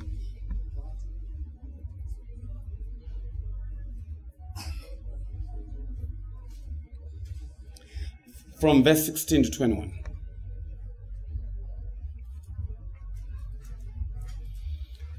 Leviticus 21 from 16 to 21. And the Lord spoke to Moses, saying, Speak to Aaron, saying, No man of your descendants in succeeding generations who has any defect may approach to offer the bread of his God. With any defect. Whatever defect you can think of. For any man who has a defect shall not approach. A man blind or lame who has a marred face or any limb too long, you had to be measured your legs to make sure that they were both 1 meter exactly. If the other one was 1 meter and 1 millimeter over, you're out. A man who has a broken foot. Right now, I have a broken foot. I have a defect. A man with a broken hand. Or is a hunchback. Or a dwarf. If you are just short, you are disqualified. Or a man who has a defect in his eye. Look at your eyes. If you see any little thing, God says you can't approach. Or eczema. My son has eczema. Any pimple, any eczema, any scab, or is a eunuch, anyone who is castrated. No man of the descendants of Aaron the priest who has a defect shall come near to offer the offerings made by fire to the Lord. He has a defect. He shall not come near to offer the bread of his God. That's a wonderful teaching.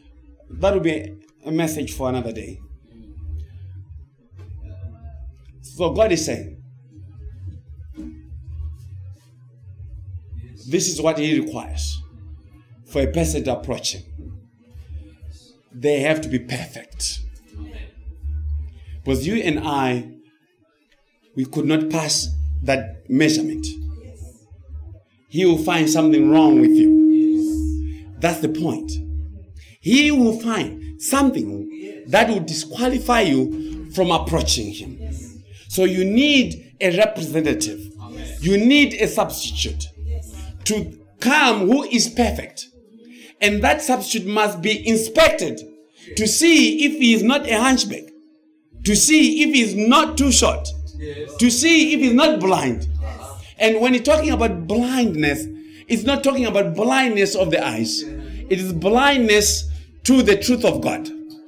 Christ Jesus is the light of the world. and he was not a blind man. Okay? So he was inspected for blemishes, and none was found. That's why Mr. Pilate came and said, this is a just man. That's why Miss Pilate came and said, have nothing to do with the just man. Yes. Because God was saying of his son, he has been inspected and there's no blemish. And he's ready to go on Mount Calvary and become the sacrifice that takes away the sins of his people.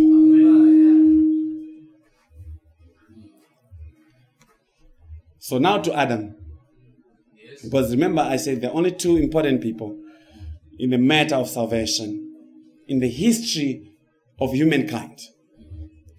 People come and say, if only Adam had not sinned, we would not be in trouble. If only Adam. So we're going to blame it on Adam. Adam was innocent before his wife gave him the fruit to eat. But being innocent does not give you the right to approach God. Amen. Amen.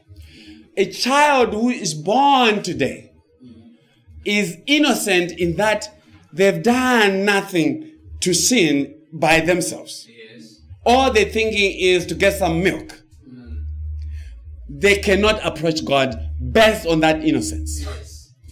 So Adam could not give us a title to eternal life by his innocence. Because eternal life does not belong to the man of the dust. Okay, that's me. Eternal life does not belong to the man of the dust. Eternal life belongs to God alone. Yes. Therefore, it can only be given. Glory to God. You cannot work for eternal life. Yes. It can only be given. Yeah.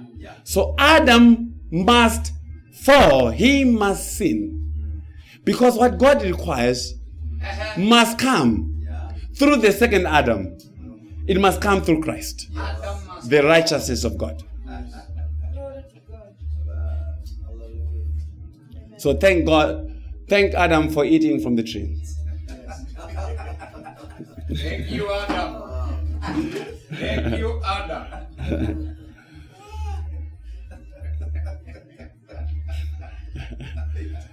Thank Adam for eating from the tree.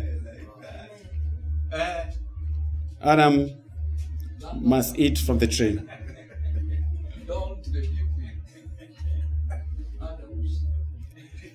It's teaching. If we understand Christ, Yes. then we understand everything else. Amen. If we don't understand Christ, we can't understand Adam. We can't understand Joseph. We can't understand Moses. We can't understand Isaac, Yes. Jacob, Esau, Abraham. Everything is understood only when we have understood Christ. Amen. Okay?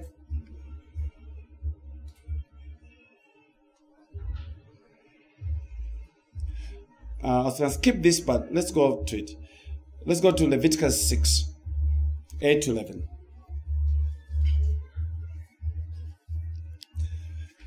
Leviticus 6, 8 to 11.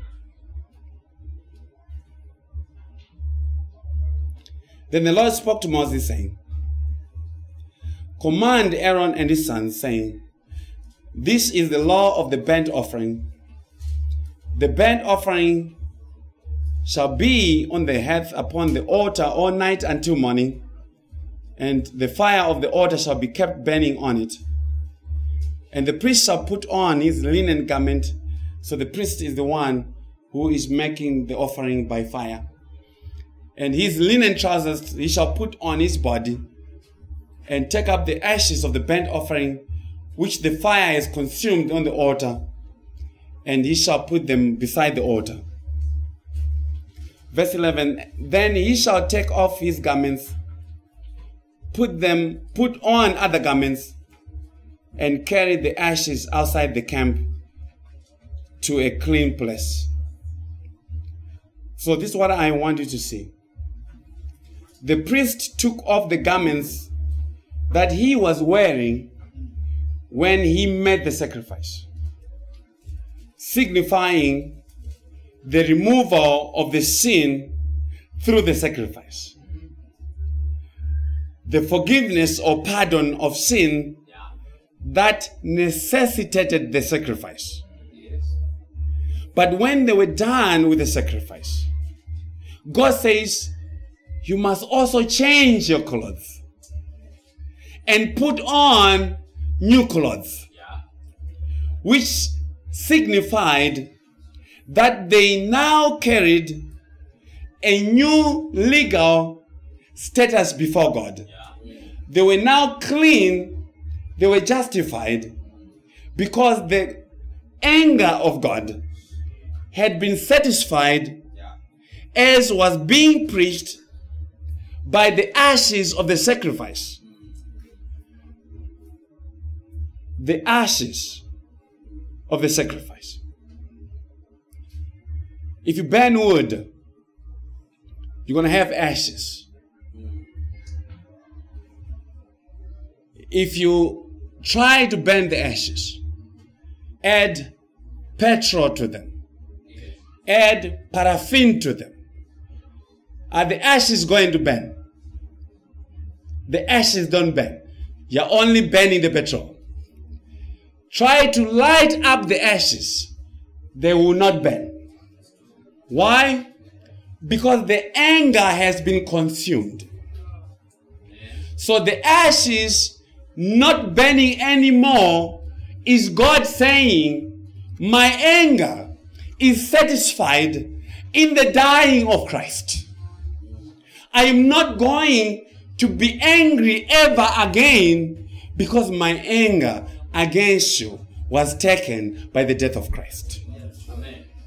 But now that the ashes have been burned, to the priest, God says, you go change your clothes. Why? Because my people now have a different legal standing, which means before the sacrifice was given, they were under the condemnation of judgment, or the judgment of condemnation.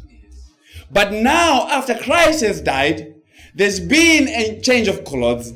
They now have the righteousness of Christ. Amen. And that is why on the cross, when Christ had died, the thieves, the soldiers, the Roman soldiers, what did they do? They divided his garments. They came and took the garments of Christ, and they were wearing them. The Bible says they were very expensive garments that Jesus had on. What was on those garments? There was the blood of Christ on them.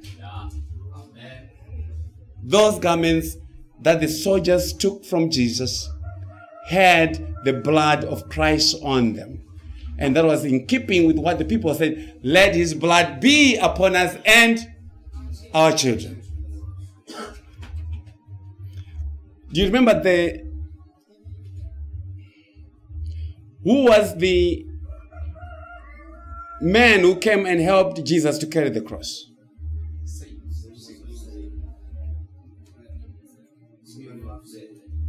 He came and helped Jesus carry the cross. Why did he help Jesus carry the cross? Was he helping Jesus to save us? No. Hallelujah. Jesus had been beaten by the Romans. Yes. How was his back? It was bleeding. It had a lot of blood. Yes. The blood of the Lamb. Yes. So when he came and carried the cross for Jesus, he was not helping Jesus. No. He was getting the blood of Jesus on himself. Amen. Wow. That's what God was preaching. He had the blood of Jesus on his back. His back. Let his blood be upon us and our children. Amen. So the change of clothes by the high priest represented the forgiveness of our sins and the imputed righteousness that came from the work of atonement. Atonement means at one. Split it. At one meant. Christ has made the atonement. He has made us at one with God. Amen. Okay? So justification is not just declaring someone as not guilty. It involves and assumes the forgiveness of sins in Christ. Okay? And because God has forgiven your sin, it is well with your soul. Amen. Who shall bring a charge against God's elect? That's Paul in Romans 8. Who is it who condemns? Yeah. It is God who justifies. Yes. It is Christ who died, Yes. who ever lives Yes. to make intercession. The one who is on the right side or right hand of God. He ever lives to make intercession on account of himself. Okay? So it is God who justified Joshua. So let us go back with all that I've said. I'm trying to build more meat for you to use in the understanding of the gospel. Amen. God says in Romans 8, who shall bring a charge? Who shall condemn the ones that are elect in Christ? Why does the Holy Spirit say that? Because you can't preach the gospel without election and predestination. You cannot preach the gospel without election and predestination. You can't have a gospel that justifies without Christ being the God-man. Christ is the God-man because he is God and man in one. As the God-man who mediates his righteousness on behalf of all his elect. So election is not based and cannot be based on the one who is wearing the filthy clothes. God cannot choose you because of you. God only chooses you because of himself. Amen. Because of Christ. Amen. So God could not have chosen and justified anyone based on what he would see in a person, Yes. based on his foreseen faith. It is not true. It is men and women denying the truth of God. They come and say, we will not let this man, Jesus, to rule over us. But that is what many are calling the gospel. Okay? That's what was preached in a lot of places yesterday. So, let's look again at how Joshua was acquitted. Hallelujah.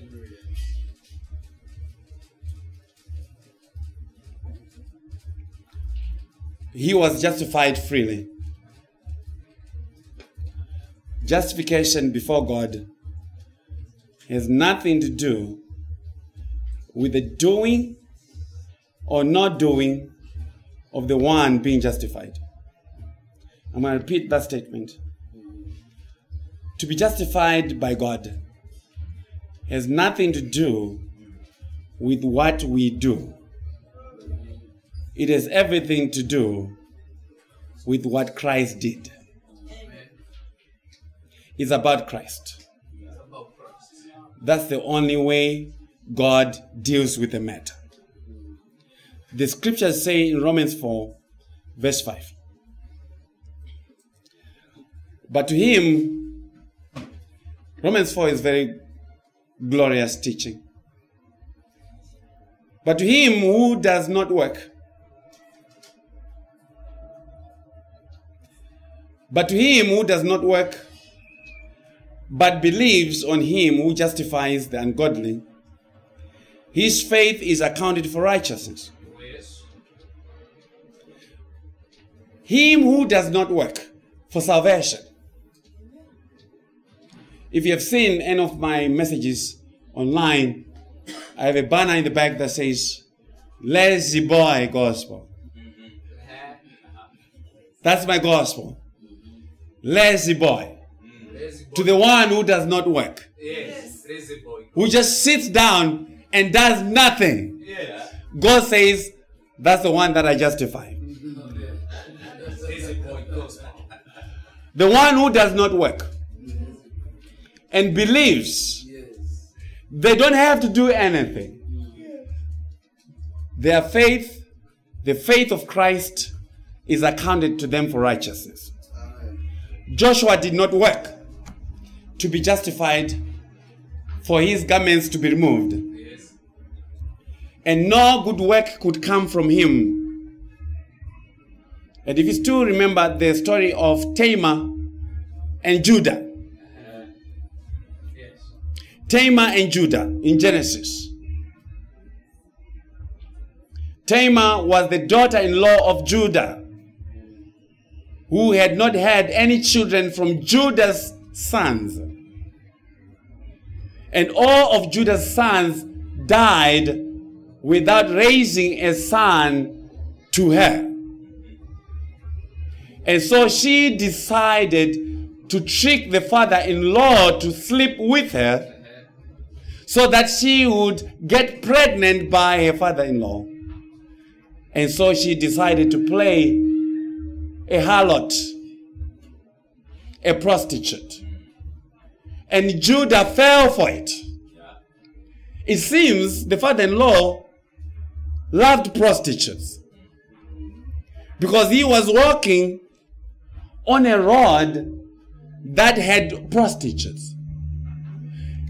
And he saw her and decided to sleep with her.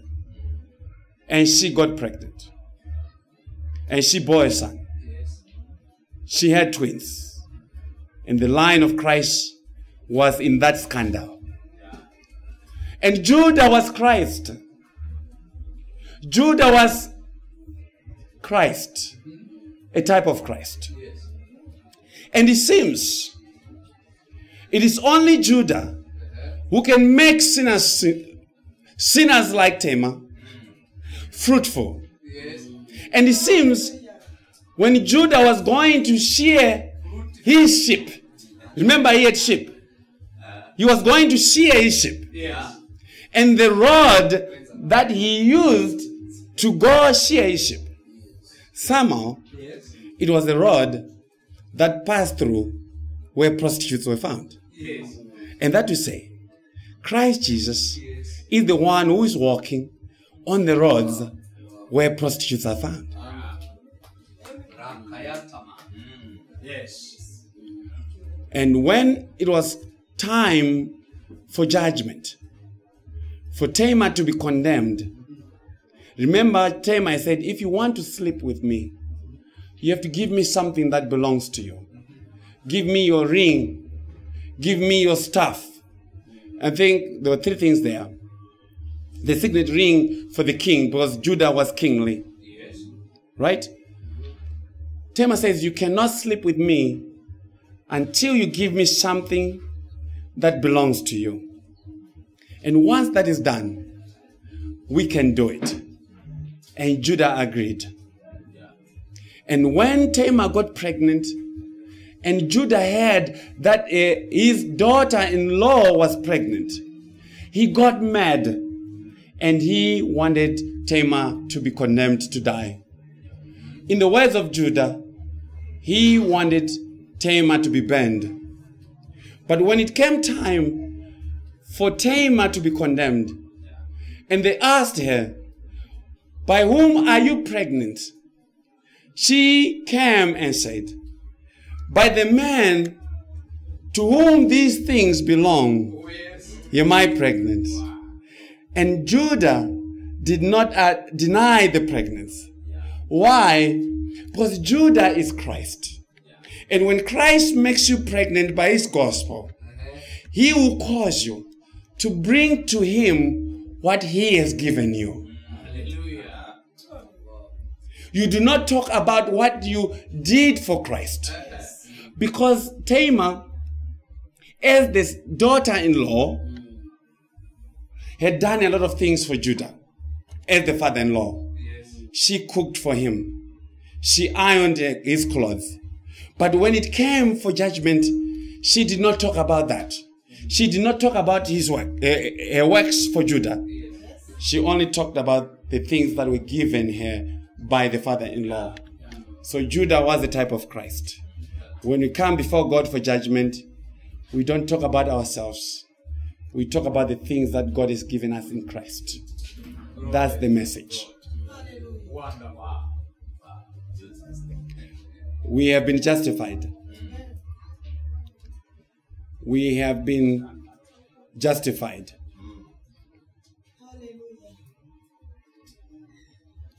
God comes and says, now that you've been justified, go and sin no more. Yes. Because if you are justified before God, legally, you cannot sin anymore. Because all your sins were paid for by Christ. Because justification is a permanent possession. Yes. It is something that God does not do today, change his mind tomorrow. Once it's done forever. Yes. And we were justified at the cross. Go and sin no more does not mean that you and I are never going to sin, or that our justification now depends on what we do after we've come to Christ. If that were the case, none would be saved who come to faith. In the court of heaven, a justified person is not considered a sinner anymore, even though they still deal with sin here and there. When you read the New Testament, God talks of us as the saints of God, as the elect of God, as the bride of Christ. He never talks of us as those who are sinners anymore, even though we deal with sin, because we are justified. Our sin does not condemn us anymore because our case was already tried and it was settled. Okay? Tried and settled in the representative, in our high priest. So the acquittal of Joshua was not just for Joshua. It was also for those that he represented. So when Christ came and died, when he was raised from the dead, the Bible says we died with Christ. And we were raised with Christ. And we are seated with Christ. So we are moving with Christ. So if you really want to know where you are, follow Christ. That's where you are. Follow Christ.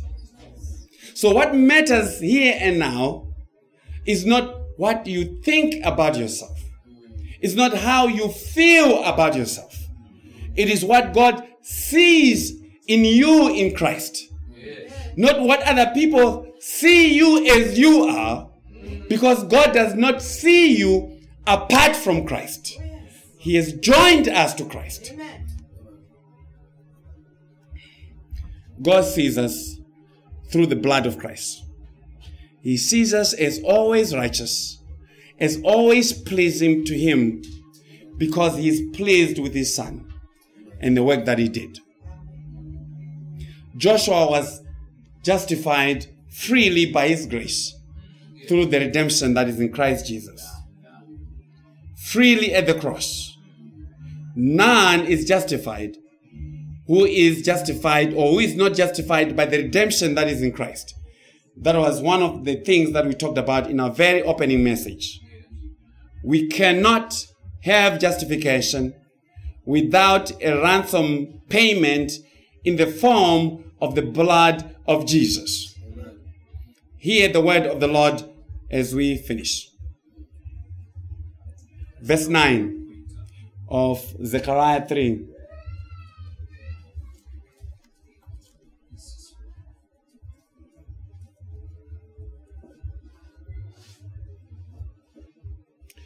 For behold, the stone that I have laid before Joshua, upon the stone are 7 eyes. Behold, I will engrave its inscription, says the Lord of hosts, and I will remove the iniquity of that land in one day. So what is the stone that has been laid before Joshua that has 7 eyes? What do you need 7 eyes for? The 7 eyes are the eyes of God. And that is not speaking to 7 physical eyes like I have 2, then you add 5 more. It is talking to perfect vision, to perfect knowledge. And that is God. That God knows all things with perfection. That's the 7 eyes. And this stone has 7 eyes. And this is the stone of stumbling. This is the rock of offense. Hallelujah. That is Christ Jesus. Hallelujah. And the iniquity of Joshua is removed in this stone. God says, and I will remove the iniquity of that land in one day. How and where? Yes. How do you remove iniquity in one day? By the death of Christ. Hallelujah. Hebrews 10:14 says, for by one offering, one day, Yes. the one man, he has perfected forever those who are the sanctified. Hallelujah. Sin was removed Yes. in the death of Christ on the cross. For all those who were in him, they were set free at the death of the high priest. Because without the shedding of blood, there's no remission of sin. Yeah. Let's hear this. I want to introduce a matter. This is teaching. Teaching takes long. But it's important to help you build the understanding to communicate God's word. Yes. In the New Testament, there is what is called the indicative and the imperative. You need to write this down. The indicative and the imperative. The indicative is what God has done. The indicative is what Christ has done. All of salvation is in the indicative. Yeah. God has chosen us in Christ. God did that. That's indicative. Christ redeemed us by his blood. That's indicative. God has justified us freely. That's indicative. Right? Christ has perfected us. That's indicative. So our standing before God is always in the indicative. It is always in something that God has done. This is very, very important, my brothers and sisters. Because a lot of people confuse the teaching of the New Testament when it begins to give instructions to God's people. To say, oh, don't do this to each other. Forgive one another. Do not lie to one another. The commands that you find in the New Testament, there are more than 1,000 of them. They are called the imperatives or just commands. The commands are not given in the New Testament to cause your justification. They are not given to make you accepted by God by your doing of them. You do not, Sister Cecilia, forgive your husband so that you may be justified by God. You forgive him because you were justified by God. That's how you're supposed to read it. Okay? So we do not do what is asked or commanded of us in the New Testament for us to be justified. And a lot of preachers, they take the commands that we are supposed to do and say, if you are not doing those things, then you are not justified. So they are changing the message. You do not do anything to be justified. Christ did everything for our justification. Amen. The commands are for those who are the justified. Okay? The commands are given to those who are children. This brother here, I think I heard him say when he was giving his testimony, he's going to be going to Zimbabwe. I believe he has children. He does not go about giving commands to all the children on his street. He gives commands only to his children. Yes. Whether the children do or follow them does not change anything. They are his children. Yes. Whether they obey or not, that's a different story. Yes. That is true. But they are not his children because of following the commands. So that is the teaching of indicative and imperative. Wow. We do not do to become children. No. We are made children by Christ, by election, by the cross, by redemption, by justification. It's very important because there's so many Christians who are under bondage, who are working so hard to try and be accepted by God by something that they are doing. They need to be set free from that bondage. And this indicative imperative, as long as you shall see me or hear from me, you're going to be hearing it. Amen. And I just wanted to lay it down for you. In the next messages, whenever the Lord grants it, we'll actually have a full chapter where I show you and even ask you, by reading that, is that an indicative or is that an imperative? Because when you do that, then you are rightly dividing the word of God. Amen. Okay? That helps God's people to have joy, to remove the fear that they may have. Because if I had been preaching for all these messages now and telling you what things to do, what things not to do, you would be feeling condemned by now. Because there are a lot of things that you are struggling with, things that you are failing to do. But that's not God's message. God's message is done. Be joyful for the garment that Christ has given you. Okay? Zechariah 3:7, verse 7. That says the Lord of hosts, if you will walk in my ways, and if you will keep my command, then you shall also judge my house, and likewise have charge of my courts. I'll give you places to walk among these who stand here. So the angel of the Lord, after everything that has happened in the story, he gives commands to Joshua and says, if you will walk in my ways and you keep my command, I'll bless you. I'll give you places and the privilege and access to me as the angels here have. That is to serve him as the angels do.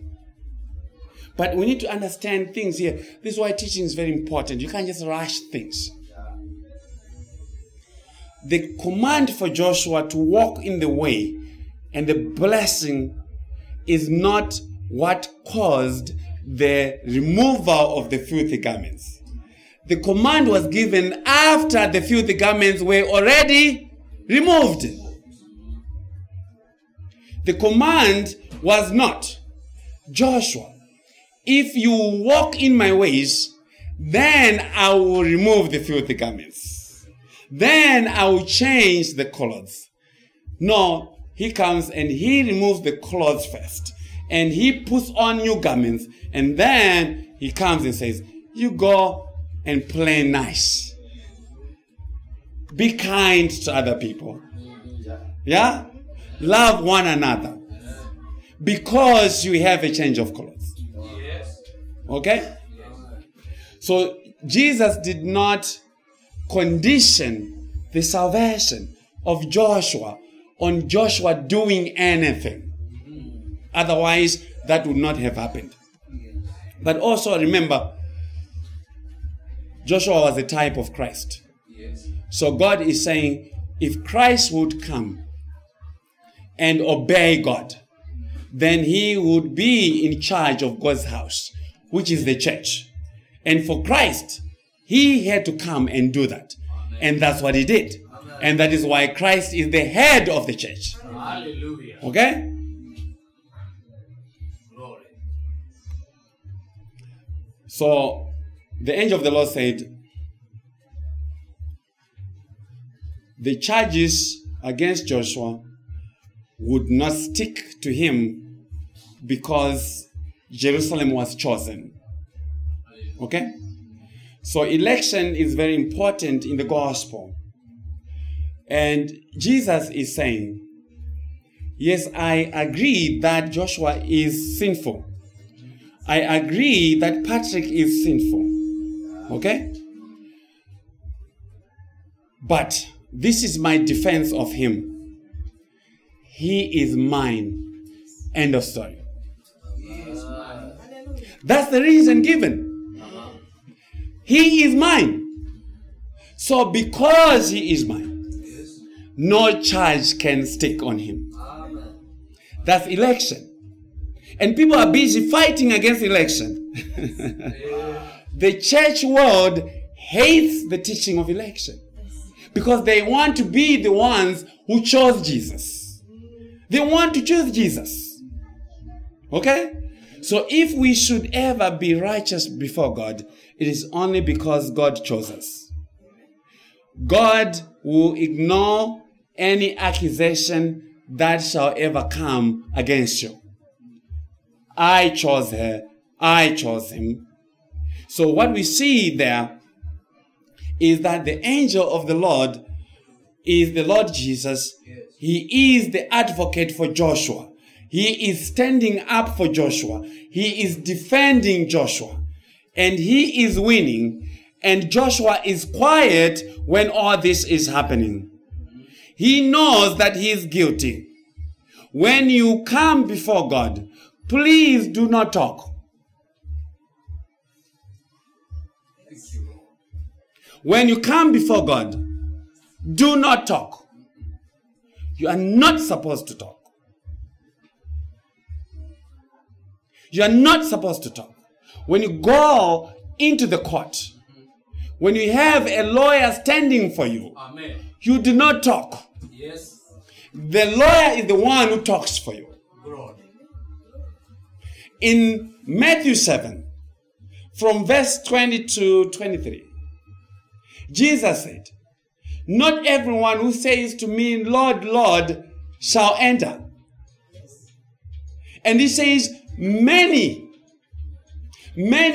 shall come to me on that day. I need you to hear this. He says, many shall come to me on the day of judgment and say, Lord, Lord, did we not prophesy in your name? Did we not cast out demons in your name? Did we not do many wonderful things in your name? So many things we can't even mention them. And Jesus would then say, thank you very much. I did not realize that you loved me that much. Jesus does not say that. He does not accept their testimony. But he does not deny what they did. Jesus does not say, oh, you lied, you never prophesied. He does not deny of their works. He does not deny that they cast demons from people. Jesus says, depart from me, you workers of iniquity, you lawless ones. Yes. I never knew you. Depart from me. Why? Because they were talking when they were supposed to be quiet. Hallelujah. Jesus alone is our wisdom. He should talk. And they were talking because they were not taught of God. When you've been taught of God, Jesus is your advocate before God. He talks. We remain quiet. Amen. That's why Joshua did not say a thing. The angel of the Lord did all the talking. Let Jesus do all the talking. Oh, yes. Okay? Yes. Joshua, a type of Christ. Yeah? And when all that was done, the sin removed from Joshua, the sins of his people were also removed from him. But let's close this way. Yes. Give me a few more minutes to close. The text says, and I shall remove the iniquity of my people in one day. In one day. Yes. So the sins of God's people are not removed when you come to faith. Because I did not come to faith on the same day as you did. He did not come to faith on the same day as you did. Yes. And if that were the case, God is removing iniquity every day. But the Bible says, Yes. I will remove iniquity in one day. In one day. In one day. Yes. Which means all of God's people were justified one time One time. on the cross. On the cross. That is God's message. That is the gospel of Christ. And that's how we ought to remember him and to celebrate his gospel. On the cross. Amen. Amen. It's a long message. Wonderful. Nice one. It's a long message. It's difficult to stop Yes. when the message is not yours. The message is not mine, so I can't cut it. You force me to keep talking until it's done. Amen. It's his message for his people. Okay? Yes. People be talking, oh, the message was too long. And yet you want to go to heaven where all they talk about is Jesus. Yes. The message was only 3 hours. In heaven, they always talk about Jesus. So why do you want to go there if you can't sit down for 3 hours to hear about Jesus? Yes. Lord have mercy. God help us. Let us pray, my brothers and sisters. Our Heavenly Father, Lord, we thank you for these many words, wonderful words of Christ. Help us to rejoice in what Christ has done. Help us to see the glory and hope that Christ has given us by his death. This man who was the righteous man, who gave us his garment, who caused the change of garments, and gave us new clothes, robes of righteousness, rich robes of righteousness, of vindication. Thank you, Jesus. Thank you for this day. Thank you for your people. Make them glad. Yes. Make them hopeful. Make them loving because you love them and sacrifice for yourself. Cause us to love one another for the sake of Christ. Thank you for your blessing in this place. May this gospel continue to go forth, even through us and others that you may raise along the way.